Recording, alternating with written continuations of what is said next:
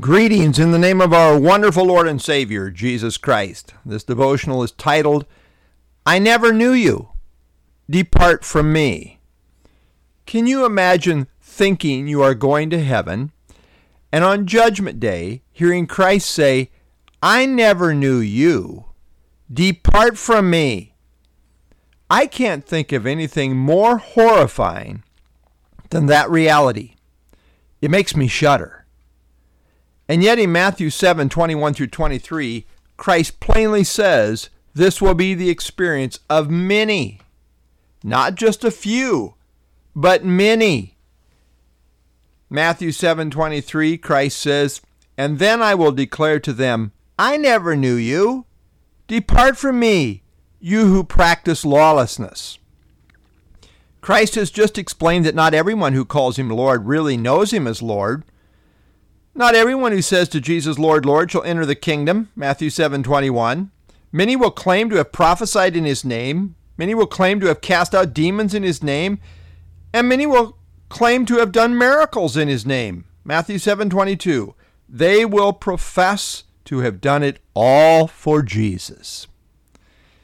But in spite of their strong assertions of claiming him as Lord and doing all manner of service in his name, yet it was all bogus. Jesus also will have something to say, and he speaks with ultimate authority as the final judge of all. This again is indicative of him being God, as only God is the final judge of all. Jesus in that final day of judgment will say to these phony professors, I never knew you. To know, the Greek gnosko, refers to a deep, intimate relational knowledge. Relationally, Jesus never knew them as Lord. That's the whole context. Notice he never knew them. It's not that they were once saved and then lost their salvation. Rather, it is that they were never truly saved. They never really knew Christ as Lord, although they professed it very loudly. Just like Judas, they lived a lie. Lordlessness and lawlessness go together. This is the great issue here. They did not know Jesus as Lord, and it showed in their practice of lawlessness. This is one of the greatest lordship texts in all the New Testament, and there are many. The Lordless gospel that says you can accept Christ as Savior while rejecting him as Lord is totally foreign to Scripture. Walt Chantry rightly said, when a half-truth is presented as the whole truth, it becomes an untruth. The apostles preached the lordship of Christ. In the book of Acts, Savior occurs only twice, as found in Acts 5:31 and 13:23. But Lord is mentioned 92 times. In the New Testament, Jesus is called Lord 822 times, Lord Jesus 22 times, and Lord Jesus Christ 81 times. The word Savior is used only 24 times, 8 of which refer to God the Father as Savior. To think that Christ being Savior can be divorced from him being Lord is to miss the entire thrust of the New Testament teaching. Lord and Savior cannot be separated. The person of Christ as Lord cannot be separated from the person of Christ as Savior. In the context, there are two intersecting emphases related to lordship. Those going into the kingdom are those who characteristically actually do the will of the Father. Matthew 7:21. That's a lordship issue. Those hearing Christ say, depart from me, were those who practiced lawlessness. That too is a lordship issue. On the one hand, they didn't do the will of the Father. On the other hand, they practiced lawlessness. In both cases, the problem is that Jesus was not really their Lord. The whole issue as presented here on Judgment Day is a lordship issue. Notice in reality, these people practiced lawlessness. In theology, we call this antinomianism, which simply means without law. Now, it is true that we are no longer under the law of Moses, but as true believers, we are under the law of Christ, Galatians 6:2. We are under the law of his lordship. We recognize him as our God master, and that changes our lives. It's not a matter of works, but rather a matter of faith that works. Paul refers to unbelievers as the sons of disobedience, Ephesians 2:2, 5:6, and Colossians 3:6. This is what defines them. The essence of sin is self-rule. It's capsulized in Isaiah 53:6, where it says, "All we like sheep have gone astray. We have turned everyone to his own way." We've all gone our own way. That is the essence of sin. 1 John 3:4 says, "Sin is lawlessness." Vine's Expository Dictionary says, "Lawlessness is the displacement of the will of God with the will of self." Therefore, sin is the essence of self-rule or self-will. It's a lordship issue. Will I rule my life as my own Lord, or will I bow in submission to the truth of Jesus is Lord? This is the very nature of true repentance involved in saving faith. Jude 3:4, "Beloved, while I was very diligent to write to you concerning our common salvation, I found it necessary to write to you, exhorting you to contend earnestly for the faith which was once for all delivered to the saints.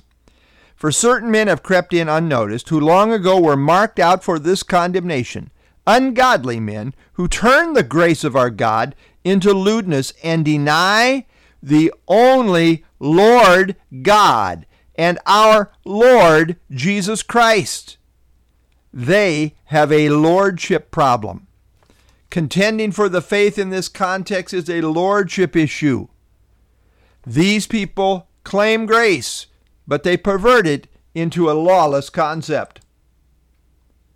They use grace as a license to sin, and in doing so, they deny the lordship of Christ. The rest of the New Testament is totally consistent with what Christ is saying here. 1 Corinthians 6:9. "Do you not know that the unrighteous will not inherit the kingdom of God?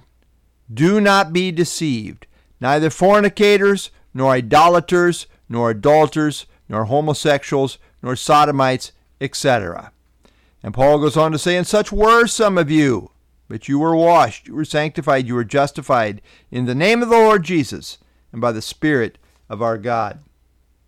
In 1 John 3:7 and 8, John says, "Little children, let no one deceive you. He who practices righteousness is righteous, just as he is righteous. He who sins is of the devil. For the devil has sinned from the beginning. For this purpose the Son of God was manifested, that he might destroy the works of the devil." We are saved by faith alone, but it must be the right kind of faith. A true saving faith has the fruit of doing the Father's will as a pattern of life. Charles Spurgeon said, "Now, sirs, any kind of faith in Christ which does not change your life is the faith of devils, and will take you where devils are, but will never take you to heaven." End of quote. John Bunyan said, quote, "At the day of doom, men shall be judged according to their fruits. It will not be said then, 'Did you believe?' but 'Were you doers or talkers only?'" End of quote. Not everyone who says, "Lord, Lord," will enter the kingdom. Rather, it is those who truly know him as Lord and Savior, as demonstrated in the life, that will enter in. Be among them. Albert Martin said this, "The cross does not give us a minor shift or two with regard to a few of our ethical and moral and religious values. The cross radically disrupts the very center and citadel of your life from self to Christ. And if the cross has not done that, you are not a Christian. My friend, face it. Young rogue, you're not a Christian until the cross has radically disrupted the very center and citadel of your life and brought you from a life of commitment to serve self, whether it's religious self, moral self, proud self, covetous self, lustful self, prideful self, unforgiving self, lazy self. It doesn't matter. What are the focal points of the reign of yourself? If you've gone to the cross in union with Christ, it's been shattered. I want you in that day when you stand with me before the judge of the world to have him say, "Come you blessed, come you blessed. I don't want to look at you standing there saying, Lord, Lord, Lord, Lord, I named you in earth. I named you before the elders. I named you before the church. I named you in prayer meeting. I named you in witness. And Lord, now, Lord, Lord, did I not this and did I not that? I don't want to hear him say, depart from me. I never knew you, you worker of iniquity. You were never made a doer of the will of God. You learned enough, and you learned what to say properly enough to be accepted for what you professed yourself to be on earth. But now the day of judgment has come, and the truth is now to be known. The Truth by Al Martin. And the only question that remains is, what will the truth reveal? The Bible says, believe on the Lord Jesus Christ and you will be saved. Do you know him as Lord and Savior? As your Savior, he died for all of your sins. As Lord God Almighty, he arose again. Salvation personally receives him by faith as my Lord and my Savior. Have you done that? Believe on the Lord Jesus Christ and you will be saved. Lord, we thank you for the truth of who you are.